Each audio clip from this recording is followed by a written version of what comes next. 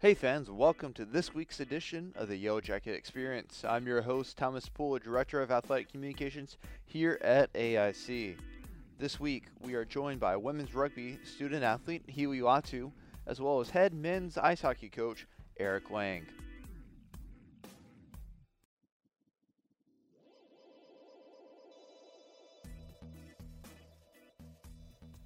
Hey fans, I'm here with Aohili Latu, the women's rugby team. Thank you for joining me. Of course. So this season, we know that you guys have played some really tough teams, and at the same time battling a couple injuries and here and there. But you guys have really been able to put together a good competitive squad. Can you talk about the team and how they've battled through adversity this year? Well, like it's kind of hard because we have a lot of incoming freshmen, Hmm. and like for a lot of them, they're either not too experienced, but like I feel like it takes time to build that chemistry with them, Hmm. especially because they don't know a lot of the other girls, and a lot of them came in like very scared, very nervous to be playing like at a high level. Hmm.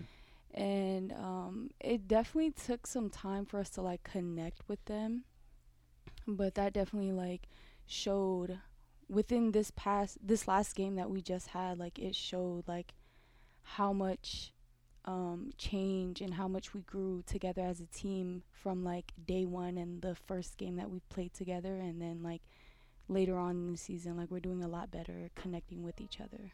Hmm. So looking at your schedule, you guys opened on the road down in Maryland against Mount St. Mary and lost in 1917. So a real nail biter right there. And then you turned it around against Sacred Heart and took the 22-10 win. Can you talk about that growth from week 1 to week 2 that you sort of already hinted at? Mm, well, like a big problem that we had was like listening to each other. Hmm. Um and I think we all like agreed that we should listen to each other more and be able to like take constructive criticism, because a lot of us were just like, "Oh yeah, okay, okay, okay," but like not really trying to listen and like work on themselves and like individually and then coming together as a team. Hmm. And that's probably something that you as upperclassmen already have a feel for. Obviously, you played together for a couple of years, and you're always adding those new players in. But I feel like you guys have really had a good, solid base of leadership in the past, and that's been something that's helped you guys into the season. Yeah. So, what have you done as a leader on the field and then also off the field to really help bring everyone together? Um Off the field, like we came together. I remember one time we came together as a team and like did what's it called? Like team building Yeah, exercises? but like more of like film. Like we were watching film Okay. together Hmm. and we were talking about it, and it was very successful because like we don't have film with our coach, so Hmm. we took that upon ourselves because we wanted to do better. Like we wanted to work together and like really connect. So that was a way that we could like talk about it and then like figure out what we need to work on and like our weaknesses and then like work on that. Hmm. So this year you obviously have faced a couple of new rivals as you are in a new tier, including Mount St. Mary, who you saw for the first time. We've seen Sacred Heart a couple times in sevens, but not really 15s, and then ultimately Queens, who you guys played this past weekend. What's it like seeing new teams coming in and a new style of play? I guess some of these different teams have. Um I mean, for me it's not really a surprise Hmm. because like I have like more experience, but I think it was more of like I don't know, I'm not really sure like how my other like teammates feel about it, but like I feel like it wasn't too much of a change. Hmm. Yeah, and do you think that changes because ultimately at the root of it, it's still rugby, or do you think that a lot of the collegiate programs are playing the same style of rugby? I want to say like the same style of rugby, Hmm. like because it's evolved a lot since I played in like high school, Hmm. but now like I feel like a lot of people have like sort of the same like techniques and like it's growing. Yeah. So let's get to know you a little bit because that's ultimately what the point of this podcast is. So can you tell us a little bit about who you are and where you're from?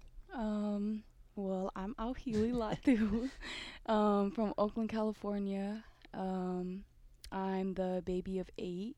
8? Yeah, Oh man, so you probably have how many brothers and sisters? I have 5 brothers and 2 sisters. So you're probably very well watched over when at least you're Yeah, back home. yeah, definitely. And I'm also the first kid to come to college, so Whoa, yeah, congratulations. That's a yeah, thank huge you. step. How has that been received with your family back home? Well, first off, like my mom, she was really nervous to send me all the way out here, Hmm. especially.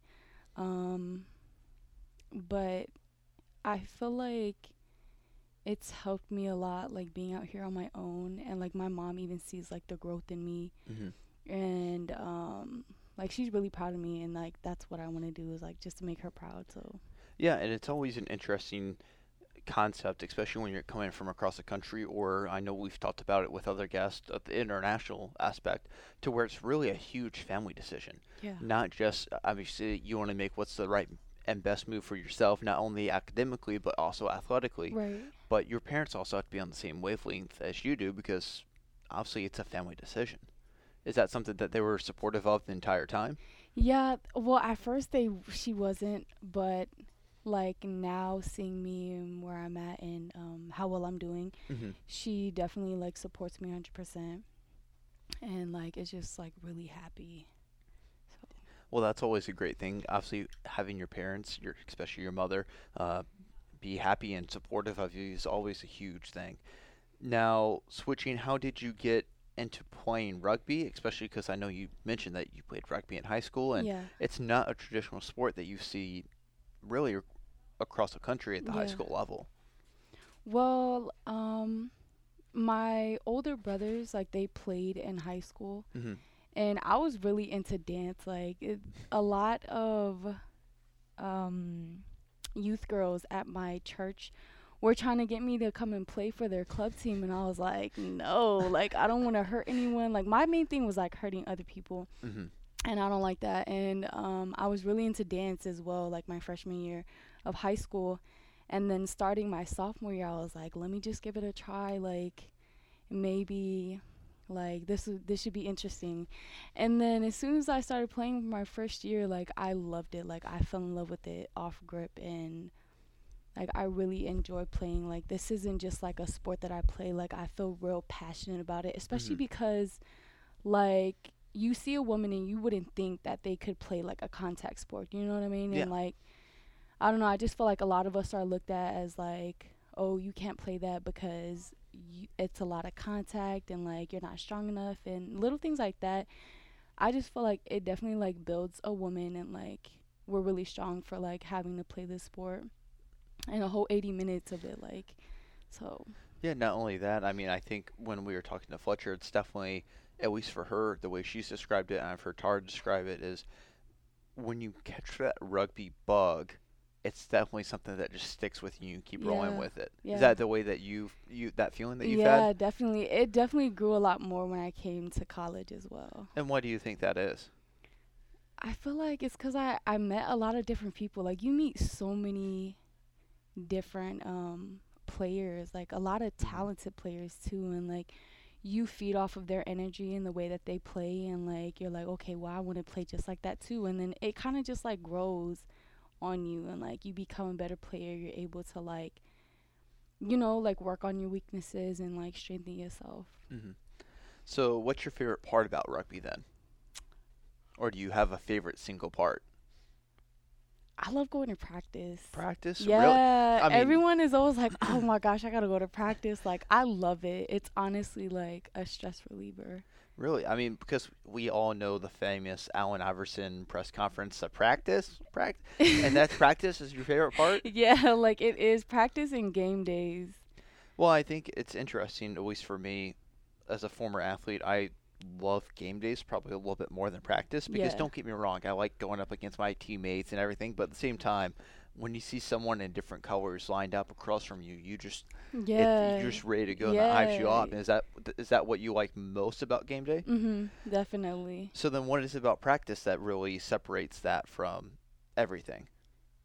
I'm able to like connect with my teammates more. Like we kind of joke around sometimes, and like our coach gets mad at us, but I don't know. I just feel like that's like memories So that like you are like creating with like your teammates, and like you could look back and be like, oh, well, this happened. Remember when this happened? Like building those relationships and just Yeah, making those even stronger. So then that yeah. way, once you have what's going on or off the field, you can bring that hopefully onto the field as Mhm. well. So looking at things coming up, you obviously have your last game of the season against LIU. It's once again a new opponent, and what are your thoughts on that? Um, I'm not sure. We did play LIU last 15 season. I think it was a senior Mm, day. that sounds correct. Yeah, but they had like short numbers, Hmm. so we ended up playing tens.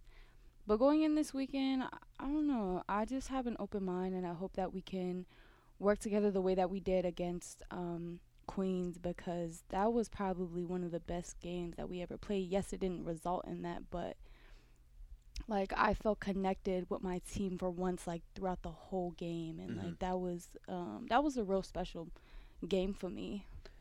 Well, as we wind things down here on this podcast, the one question I ask every single person who comes onto the show is what moment in life has influenced you the most? Just a moment in life. Could it be like a person? No, it can be a person, it can be a single moment. Just what has influenced you, I guess, the most in your life? I want to say like my mom, Hmm. because like she's a single mother. My father passed when like I was really young, and like she's such a hard worker, and like she works so hard for us, and every time I see her, like she's always kept us rooted, like my whole family, especially me, and like she's taught me and instilled in me like the power of knowledge and like furthering my education. So Hmm. that's why like I'm just like grateful to be out here, and like grateful to like have this opportunity to like further my education, because like power knowledge is power, and like without that like you're really nothing. Hmm. So yeah. So your mom is your biggest influence. Yes. Well, and that, I mean, from us sitting here talking, I could definitely pick up that vibe, especially with the way that you were talking about that family relationship that you have. And obviously, at least in my family, I've been lucky to have a good, solid group of people Yeah. to surround myself and who have really bought in and through everything that they can to support me. And it sounds like that's the way your family is, especially your mom. Yeah, definitely. Well, thank you very much for joining us, and good luck this weekend as you wrap up the season. Of And we're course. excited to see you out on the field come sevens. Thank you.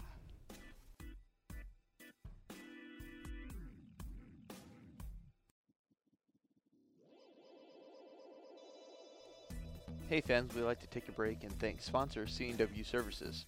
A partner of AIC for numerous years, C&W Services provides integrated facility services to more than 600 customers in the U.S., Canada, and Puerto Rico. With over 65 years of outsourcing experience, C&W Services specializes in maintenance and production maintenance, janitorial, controlled environments, office and mailroom, and landscaping. Welcome back to the Yellow Jacket Experience. I'm Thomas Poole, and I'm joined by head ice hockey coach Eric Lang. Thanks for joining me, Coach. Great to be here, TP. So far this year, obviously you haven't gone on the ice yet to compete against other teams. Can you talk a little bit about the preseason and I guess part of the summer of what your guys did to prepare for the opportunity to defend the Atlantic Hockey title this year? No, it was a really important preseason for us, just in terms of um, being the best version of ourselves. And one thing we have done with our strength and conditioning is we compare you to what you did last year. Mm-hmm. And again, comes back to making sure we get the best version of you. And our guys tested terrific. Um, and I thought it was really more so important coming off the success that we did have last year, and making sure we're still hungry. And, to date, between our leadership and the culture of commitment we've built here, we're checking all the boxes. And, we Mm-hmm. go through the month of September, and now we're into early October here. and it's time for us to see a different color jersey. And we're kind of sick of practicing with each other and competing against each other. But so we'll go right in the deep end of the pool this week against a very good Quinnipiac team. Some think that could be a team that competes for a national title, and we're kind of excited to gauge ourselves and see where we are. I know one of the tests that you guys do year after year is a Heinz test. Can you talk a little bit about what that is, and then why you think that's an important test for your guys to handle? The Derek Hines test is something that we did at West Point under Brian Riley's leadership. Derek Hines was a West Point Army hockey player, lost his life, overseas, defending our country, and it was a test generated. Like I said, the guys over at Army started it, and it's really just all about mental toughness and your mental endurance, and obviously there's a physical component. It's a test I'd love to see every team in the country do, and it's just a small way for us here to kind of honor his memory and his legacy. And basically what you do is you're 10 miles an hour at a 10-degree grade, and you stay on that thing until it throws you off. And there is a direct parallel between the guys that are able to test well on it and guys us as a coaching staff think are mentally tough and will give you a second and third effort once they're tired. And so it's a great test. It's a great way to kind of complete your preseason. So one of the things, obviously, you're on the ice, you're playing against your own teammates every day.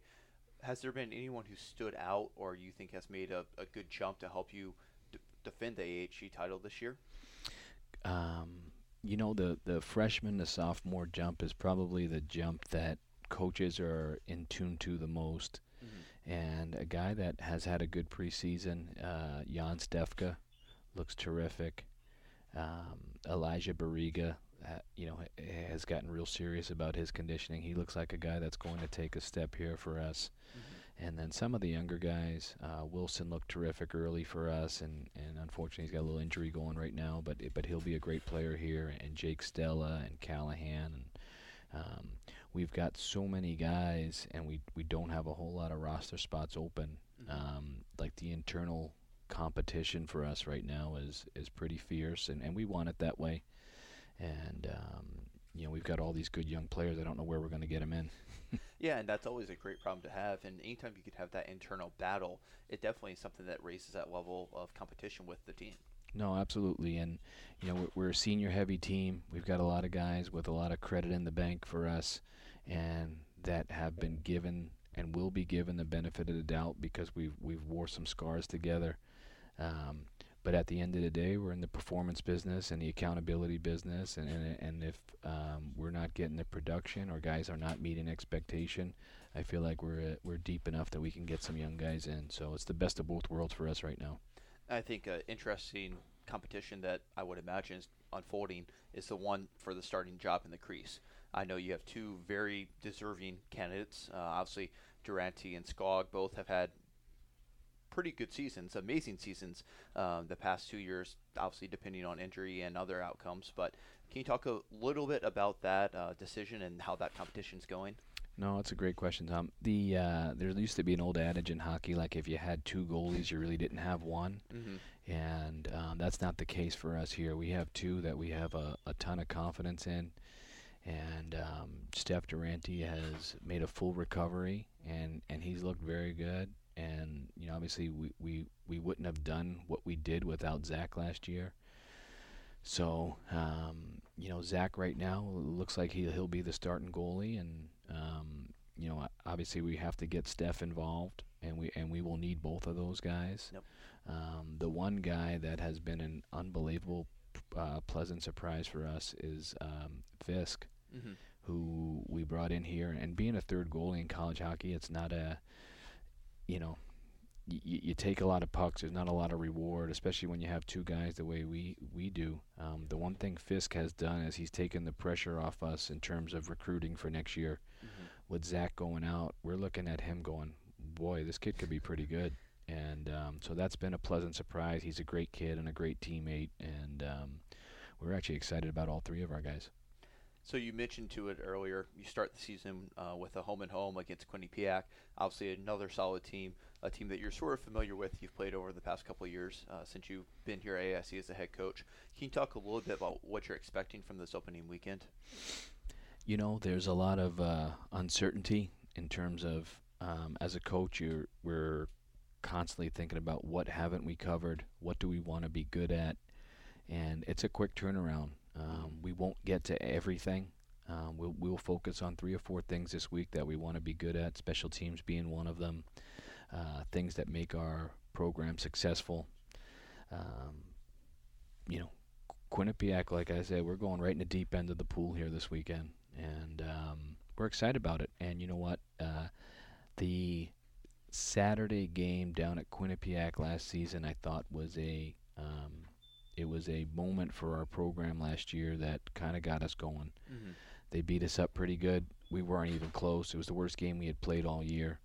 But I saw something in that third period in the way guys cared and the way guys held each other accountable. And the game was totally out of reach. We were getting blown out. And I remember going back home that night, and I actually sent a message to our team after the worst loss we had had maybe in 2 seasons, and I said, the fight I saw in this group in the third period leads me to believe we can win this Atlantic Hockey League. Mm-hmm. And probably at the time, and we weren't playing very well, but at the time it looked like it didn't look real, but it was real, and it was something that we felt, and then it was a little precursor to what we wound up doing. But it was that weekend that we got our teeth knocked in a little bit, and kind of got us on track. So switching gears a little bit, the big reason why we really want to do this podcast is to obviously show a spotlight on our coaches and athletes, and we want to get to know you. So can you tell us about your upbringing and how you were able to eventually make it to AIC as an athlete? Sure. I always tell people I'm a street kid from the Bronx, born and raised in the Bronx. Not a lot of ice hockey opportunity, but fell in love with the game at an early age. Played a lot of roller hockey as a kid. Yep. Not the roller hockey that everyone typically looks at, and with the inline skates, like we played on roller skates with the 4 wheels. The 4 wheels, like the roller derby, and we used to use electric tape as a puck, and that's kind of how I got my upbringing into hockey. Fell in love with the game. Actually got involved in terms of playing ice hockey at a late age. Didn't play till I was about 12 or 13 years old. Oh wow. Was a much better baseball player than I was hockey player. In fact, had better Division I opportunity in terms of being a baseball player, but I liked baseball and loved hockey. Mm-hmm. I actually moved my stuff into St. Bonaventure University to go play baseball at St. Bonaventure fresh out of high school, and moved all my stuff in, and packed up the car, 6-hour, 7-hour drive to Olin, New York, packed the stuff up, and my stuff's in the room. I come downstairs. I said, Dad, I don't want to do this. Oh, wow. And my dad's like an old school, New York City raised guy. He looked at me, and I knew like he wasn't going to help pack the car up. Yep. He said, pack the car up.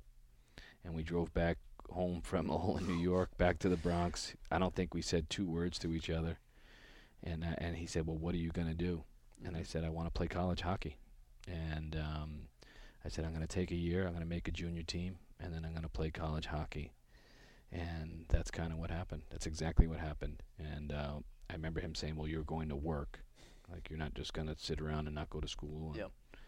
Wound up getting a job with, like, Nabisco stocking shelves, and played a year of junior hockey. And Rob Abel, who was the assistant here at the time, was the one who recruited me under Gary Wright. And, things happen for a reason, and we're meant to be, I guess. And I had as good a 4-year experience here playing under Gary's leadership, and learned more about being a great human being and living honorably and doing the right thing under him. And it wasn't always about wins and losses, and you didn't appreciate that stuff till you graduated. But I wouldn't trade my 4 years here for any. And wound up being a captain here for 2 years, which I'm pretty proud of. And was a okay player, not a great player, but certainly loved the sport.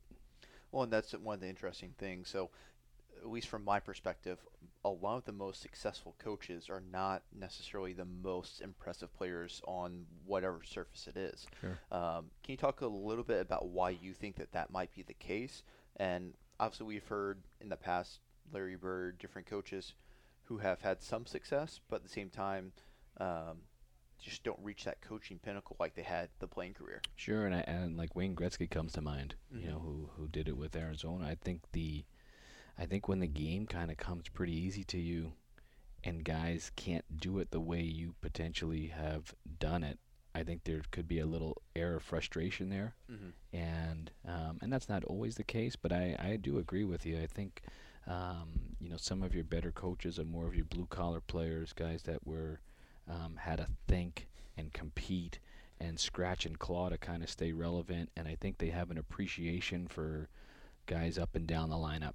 Mm-hmm. And that was you know I guess the case for me in terms of, like, I started late and I had to do everything I can in terms of absorbing the game to have a little competitive advantage. So no, I agree with that. And I guess I wouldn't be able to speak on the side of, if you were a great player, why those guys tend not to be a good coach, because I didn't check that box. But Mm-hmm. there is a lot of parallels, and you had mentioned a lot of them. And when you look at the coaches that, the Bryn Moores and the guys that are Joel Quenneville, and some of the guys in the NHL that are successful, they were good players, but they weren't, Hall of Fame worthy players. So yeah, I think you're onto something. So then, once you left AIC after graduation, what was your next step, and where did you go from there? So I wound up working for a roller hockey company, with actually Jimmy Hughes, who's got some pretty good sons of his that are playing in the National Hockey League. And Mm-hmm. Jimmy gave me my first opportunity. I remember, like, it was a week or two after graduation, and he picked me up in this roller hockey van, and he goes, "We're driving across the country to sell roller hockey skates." And Oh, wow. yeah, I didn't know a damn thing about sales or the business world. And but John Toohey, who played at Providence, and myself and Jimmy Hughes, we got in his V van, and we drove across the country for 60 days selling roller hockey skates. And I eventually stayed with that company for a couple years, and played some roller hockey, which was like my upbringing, and had a lot of fun doing that. And always wanted to coach, always wanted to get on that side of it. I wound up taking a teaching job at Archbishop Stepanak, and coached their baseball team. Mm-hmm. And that's one of the things that I'm as proud of as anything I have done. As I inherited a varsity baseball team that played in the top league in New York City that had not won a game. And 3 years later, we were competing for the city championship. So it's a little similar script to kind of what happened here. But baseball was not my area of expertise in Mm-hmm. terms of knowing the game the way I feel like I know hockey. But it did teach me a lot about, if you can create great relationships and create a culture, of commitment. I guess the sports are relevant. And so that's something I was proud of. And then Gary gave me the opportunity. We always flirted. He'd call. We'd have a conversation every year. When if you're serious about this, you need to do it. Mm-hmm. And I did it. 2006. I made the jump and was his grad assistant. And then I was there for 2 years. And Gary, I always say, like, is one of these guys. He was tough to work for, but in a great way. Delegated a lot of responsibility. Had high standards of what was supposed to happen. And his attention to detail was something on a different level. And the experience I got under Gary, there's a lot of how I coach today because of how I was coached by him, but more importantly, what I learned from him. And then made a stop at Manhattanville, jumped on the women's side. Had a great 3-4 year run at Manhattanville on the women's side. Mm-hmm. And anyone that has an opportunity to coach women's sports, it's really it's apples to apples in terms of their commitment to winning is no different than coaching the men. The one thing I learned is I had to be a better coach is detailed in how I coach, because they want the why. Yep. And ironically, like, you fast forward to coaching in 2019, whether you're coaching men or women, they want the why. And that was a great lesson for me. um, and was afforded the opportunity to jump on the men's side, and then I ultimately needed to get back to the Division One world, Mm-hmm. and went and volunteered for Brian Riley at Army, and then was his assistant for I think it's 3 years, 3 or 4 seasons, and we did what we were at the bottom of the league at Army, and you fast forward 2 years later, and we're in the Final Four of the conference championship, something we're all very proud of, and my experience working under Brian. I mean, the level of care he has for his players is it's learned in the fact that as I was, kind of watching from a distance, Mm-hmm. there's no one that cares more about his players than him, and he's a rough and tumble in terms of how he coaches. He's an old school and he has high standards, and you have to play a certain way. And what I learned was if you care about your players, you can push them into places that you didn't think they can go, and that's one of Brian Riley's amazing strengths as a coach is the level of care and concern he has for them, Mm-hmm. and then the ability to push them, and they give him everything he's got. And so I always tell people I had two of the best mentors in the world in Gary Wright and Brian Riley, and eventually was afforded the head coaching job here, and we're into year 4 already. Can't believe it. So one of the interesting things that you mentioned, which I think is always an interesting step, is there were 2 times in your career that you stepped off a ledge, I would say. You obviously had a full-time job with that roller hockey, and then you took a GA job here at AIC. And then you had the Manhattanville job, and then you took another step off the ledge and volunteered at Army. How have those two, I guess, what convinced you to make that step to really chase after what your dream is?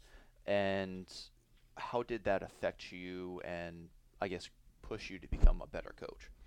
It's a pretty good observation. I never really looked at it from that point of view. I heard a great line the other day. It was from Hunter Golden here, and he said, "You can't be half a gangster. Yep. You're either in or you're out." And I felt at some point in both of those things, I felt like maybe I was halfway in, Mm-hmm. and you either got to jump in and do it, or don't do it. And both opportunities, I went all in, and I'm lucky to have the family life I have at home and a supportive wife that allowed me to do it. And that's a big component of these things because they're long hours and you miss a lot of things. And to have an understanding wife when you get home, and we've got weddings coming up, and Mm-hmm. she's going to them by himself, and you're missing some of your kids' functions, and that's never fun. But you're either in or out in this industry, and I'd rather be in than out. Yep. So rounding out the podcast, the question I ask every guest is, what moment in life has influenced you the most? Boy, I think there's one, like just upon hearing it, there's one thing that comes in mind. Peter Szymanski was a teammate of mine, childhood friend. We went to high school together. We were best of friends. Mm-hmm. And I can remember the day like it was yesterday. I was actually with Rob Murphy. I was living with Rob Murphy, who was another teammate of mine here at AIC, and we lived together. And we were watching the news, and we were both headed out for work. Mm-hmm. And they scanned this building in Hell's Kitchen, and it said tragic fire on the west side of Manhattan today. And then they broke to a commercial, and they were going to come back with it, so it was kind of like a lead-in. And I said, Mm-hmm. Murph, that looked like Peter's building. Let's hang back here for a second. And sure enough, they come back, and tragic fire on 51st and 10th. And I knew he lived on the 15th floor, and when they scanned the building, I was trying to quickly count how many terraces that I saw, Mm-hmm. and I knew it was right around 15. And like I said, I can remember this like it was yesterday. And then they scanned this white sheet over the body, and Murph looked at me and goes, "Those are Peter's sneakers." And we both drove right down to Manhattan that day, Mm-hmm. and his brother, Gene Szymanski, I said, "Gene, don't tell me it's Peter." And he says, you need to come down here. And I knew it was Peter at that point. And, obviously we go down there, and it's the worst of worst news. The buildings in Manhattan, they have like they're all fireproof rooms, so one fire can't get to the next. Yep. And he was literally hanging out of the window. That's how hot the window was, and his fingers were all scarred up, and he tried to propel himself, and obviously it didn't work out. But I looked at that day, and I actually lost Chris McCula, who was another classmate of mine. Mm-hmm. And I was going through pictures for Peter's wake, and there's a picture of me. I was the center. Peter Szymanski was on the right, and Chris McCula was on the left, and both of my line mates passed away at, ridiculously young age. And I look at that moment as something that you have to appreciate every day. We don't get guaranteed tomorrow, and I don't live every day like it's my last, but I'm conscious of making sure while I'm here we appreciate everything that we are afforded to us. A lot of messaging I do to our team is about appreciating our parents and our loved ones and our sisters and our girlfriends and our wives, and making sure you tell people you love them and you tell people you care about them, because you don't know. You don't know, and that would be a moment in my life that, looking back, although obviously unbelievably tragic, but it was the first thing that kind of came to my mind. So, there you have it. Well, you never know what moments are truly going to hit you, and whether it's in that moment or it's something that you look back and you reflect upon, and how it really changes your life. And I appreciate you sharing that story with us. No, thanks, Tom. This was great. So I guess one last thing while I'm thinking about it is you're trying to help other people survive and fight cancer, as well as we're doing the Real Men Wear Pink fundraiser with American Cancer Society. Can you talk a little bit about that and what your goal is for this event? No, it's Trevor Large over at Canisius. He's been doing it for a few years, and it's something he's very proud of. And when was asked about it, I said, yeah, we would be all in on that. And cancer is cancer. It doesn't discriminate black, white, yellow, male, female. It has no, we've all been impacted by it. And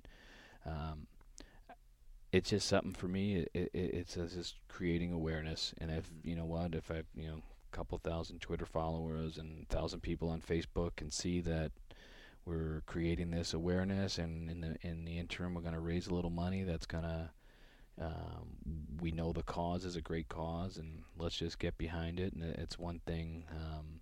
It's kind of funny. You put some things out there, and you kind of look at the comments, or people are texting me, and I go, all right, this is working. Mm-hmm. This is a good thing that we're doing here. And we had a handful of our players go down to Hartford yesterday, and again, it's a minor impact. It's very small in stature in terms of what I'm doing and Nick Collini's doing. But you know what? If we can reach out and touch a few people, let's do it. And if we can raise some money and help get some of these breast screens that some people just can't afford, then let's do it. And you know what? It's a good thing, and it's a small little way to kind of give back. Awesome. Well, thank you so much for joining us, Coach, and good luck this weekend. We need it. Thanks, Tom.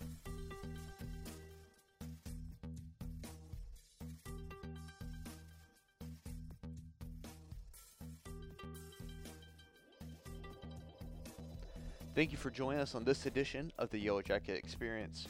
I'm your host, Thomas Poole. This week at home, field hockey will host St. Michael's on Wednesday, October 9th at 4 p.m. On Saturday, we have a triple header, starting with volleyball versus Pace at 1, as well as field hockey versus Stonehill at 1 p.m. Ice hockey rounds out the weekend with a 7:05 puck drop against Quinnipiac. We'll see you next week.